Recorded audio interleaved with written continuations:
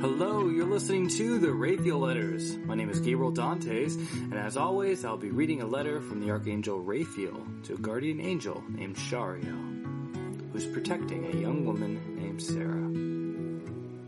Today, in Raphael Letter number 4, the Archangel is helping the guardian angel with Sarah's struggle over anxiety as she discovers her unique mission. The Archangel warns Shariel of the downward path that Sarah may walk if she does not pray.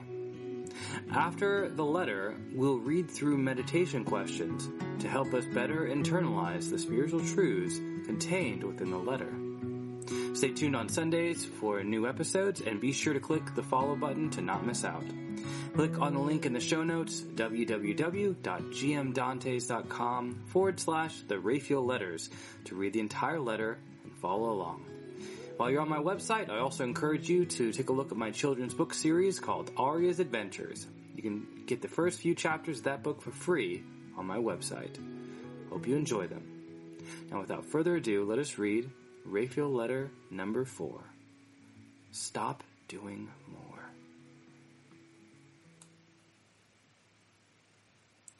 Most beloved Shariel, I was afraid the situation might happen. Though certainly it is amazing that Sarah has finally realized her unique mission and is now trying to achieve it. I give him glory who has called her by name to transform a small part of this world in his love and his truth. I pray the Lord completes what he has begun in her. Unfortunately, for Sarah's sake, I am not at all surprised that her anxiety has been increasing. You must realize that the enemy's strategy has changed, and Sarah's growing anxiety is a fruit of the evil work that her tempter has planted in her. Now that Sarah has come to accept her unique mission, your opponent has, for the moment, relinquished his previous strategy of attacking Sarah's confidence about her unique mission. He has pivoted to a new strategy of attacking her to accomplish the mission that she has been given. He has now shifted to telling Sarah such lies as, "You're not doing enough," or "You're nowhere even close to accomplishing your goal," or "You're not getting anything done," or "You should be doing more." You will notice how ambiguous and absolute these statements are. You will also notice that the enemy is never specific with his accusations. He never says, "You did not fulfill your commitment to spend 30 minutes every day focusing on your unique mission." The enemy knows quite well that this would lead her to true guilt, repentance, and transformation of heart, which of course would be awful for them. You'll notice that the bridegroom of her soul never condemns her absolutely, in words such as, "You never do this right," or "You always do this wrong." Instead, with a smile and a compassionate heart, he will kindly say, "Sarah, it hurt me when you chose to do this." This leads her to real sorrow, and when she turns her heart back to him, her, quote, godly sorrow will bring repentance that leads to salvation. 2 Corinthians 7:10. And true salvation is accompanied by joy and not servile fear. The enemy, of course, wishes to avoid this by making his statements as general as possible. The enemy will tell her that she should be doing more, but Sarah will almost never ask herself what exactly is meant by the word more. Since this is his strategy, yours must be specific. You must draw attention to specifically what she is doing that is sinful. And if the enemy should try to make her feel guilty about what she is not doing, try to remind her of what she is doing well. Illuminate that part of her soul and pray that God gives her consolation in feeling like she is doing enough. Constantly impress upon her the urgent need for her to return to prayer and rest in the peace of Christ. I cannot emphasize this point about prayer enough. Even now I hear his voice to her and to all who work in this anxiety. Come, all you who are thirsty, come to the waters. Isaiah 55:1. Come, Sarah. Come to me, all you who are weary and burdened, and I will give you rest. Take my yoke upon you, and you will find rest for your souls. For my yoke is easy, and my burden is light. Matthew 11:29-30. Drive back the attacks of the enemy with your sword of light. Lead her again to prayer, to abandon her burdens to him. And when he speaks, pray for her that she might hear and find rest in his voice. I foresee what may happen if she does not heed his voice and instead listens to the cruel voice telling her every day that she is not doing enough. These small lies are only a part of the enemy's grand plan to consume Sarah's soul. And I already see the steps that he will take next if he succeeds in the first step. You will notice already that Sarah has begun to abandon her time of personal prayer. The enemy wishes her to be so overwhelmed by the desire to accomplish her unique mission that she abandons it completely.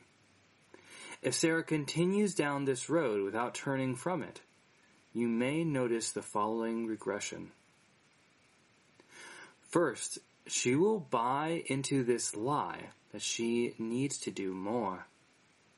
She will begin to preoccupy herself with the anxieties of her unique mission and of life in general, and she will not allow her heart to rest from thinking about them.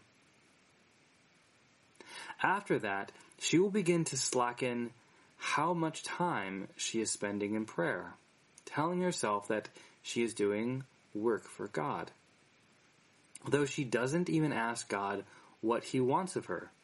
Instead, she assumes he wants her to work harder on her unique mission, because she thinks he wants her to do more. After that, if she does not recognize what is happening, she will abandon her prayer life altogether. She will tell herself that she is praying throughout the day. The enemy will drive far from her mind how easily 30 minutes of restful prayer, speaking with Jesus, will drive all the anxieties from her mind. Or he will simply tell her, you can always pray tomorrow, being sure to distract her with another anxiety before she commits to praying at a specific time the following morning. After this, Sarah will stop speaking to God even throughout the day. She'll be so consumed with her work that she will ignore daily joys, relationships, and even her own health. He will surround her heart with countless anxieties that will choke her, cutting off her heart from God and from others. Throughout this slow process, Sarah will begin to numb herself with either little or large addictions, which I can write more about in the future. But one thing is certain. Slowly, Sarah will surround her own heart with any number of anxieties which she has tried to numb. If this continues, she will isolate her heart completely, allowing no room in her life for experiencing real intimacy and vulnerability with those that are dear to her. At this point, the enemy will have Sarah nearly exactly where he wants her. The enemy will have no need for her to renounce her God, because whether she has realized it or not, she has already renounced love in her heart, and that love is God. I write this not to discourage you, but to make you aware of the path to destruction that the enemy has already planned. We must then pave another road, one that leads to her joy and her thriving. I can speak more about this luminous way in my next letter. But for now, give him glory and take hope in the fact that she has embraced her mission and has not yet abandoned her time of prayer. Stay on guard against those subtle lies and lead her always into his merciful and consoling arms. Servant of his healing spirit, Raphael.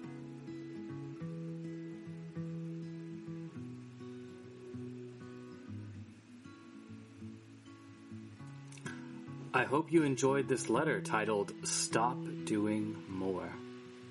In it, we learned how the enemy condemns us using statements that are both vague and absolute. We also learned how these anxieties are designed to lead us away from prayer into greater and greater isolation. The point of these letters is to bring some spiritual awareness to what is going on all around us. To help us enter more fully into these letters and their unique themes, I've composed the following meditation questions, which you can find on my website. While I encourage you to write down your answers to these questions in a notebook to help you engage in them, I recognize that not everyone has the time or freedom to do that. So if that is the case, then as you listen, I recommend paying particular attention to your answers. Perhaps say them out loud if you are alone, or repeat them to yourself in your mind. The purpose of this is in order to create greater awareness of our guardian angels throughout the day and week, that we might do what St. Paul encouraged us to do: pray without ceasing. Let us reflect on those questions. What is the spiritual reality that I am now more aware of, having read this letter? What is something I wish I could say to my guardian angel right now? Is there something specifically I could thank them for?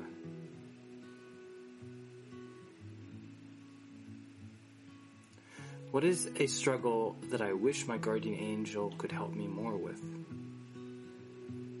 Guardian angel, can you help me more with this, please? Please pray for me on my behalf, that God's grace might be poured into me to aid me with this. In what ways does the enemy accuse me that I am not doing enough? What is the accusation?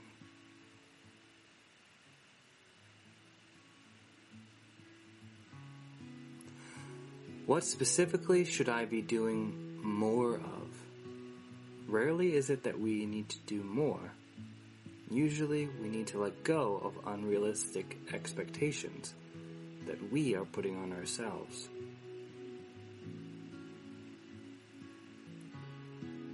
If I did make a bad choice and it hurt Jesus, when did I make that choice? What do I need to repent of?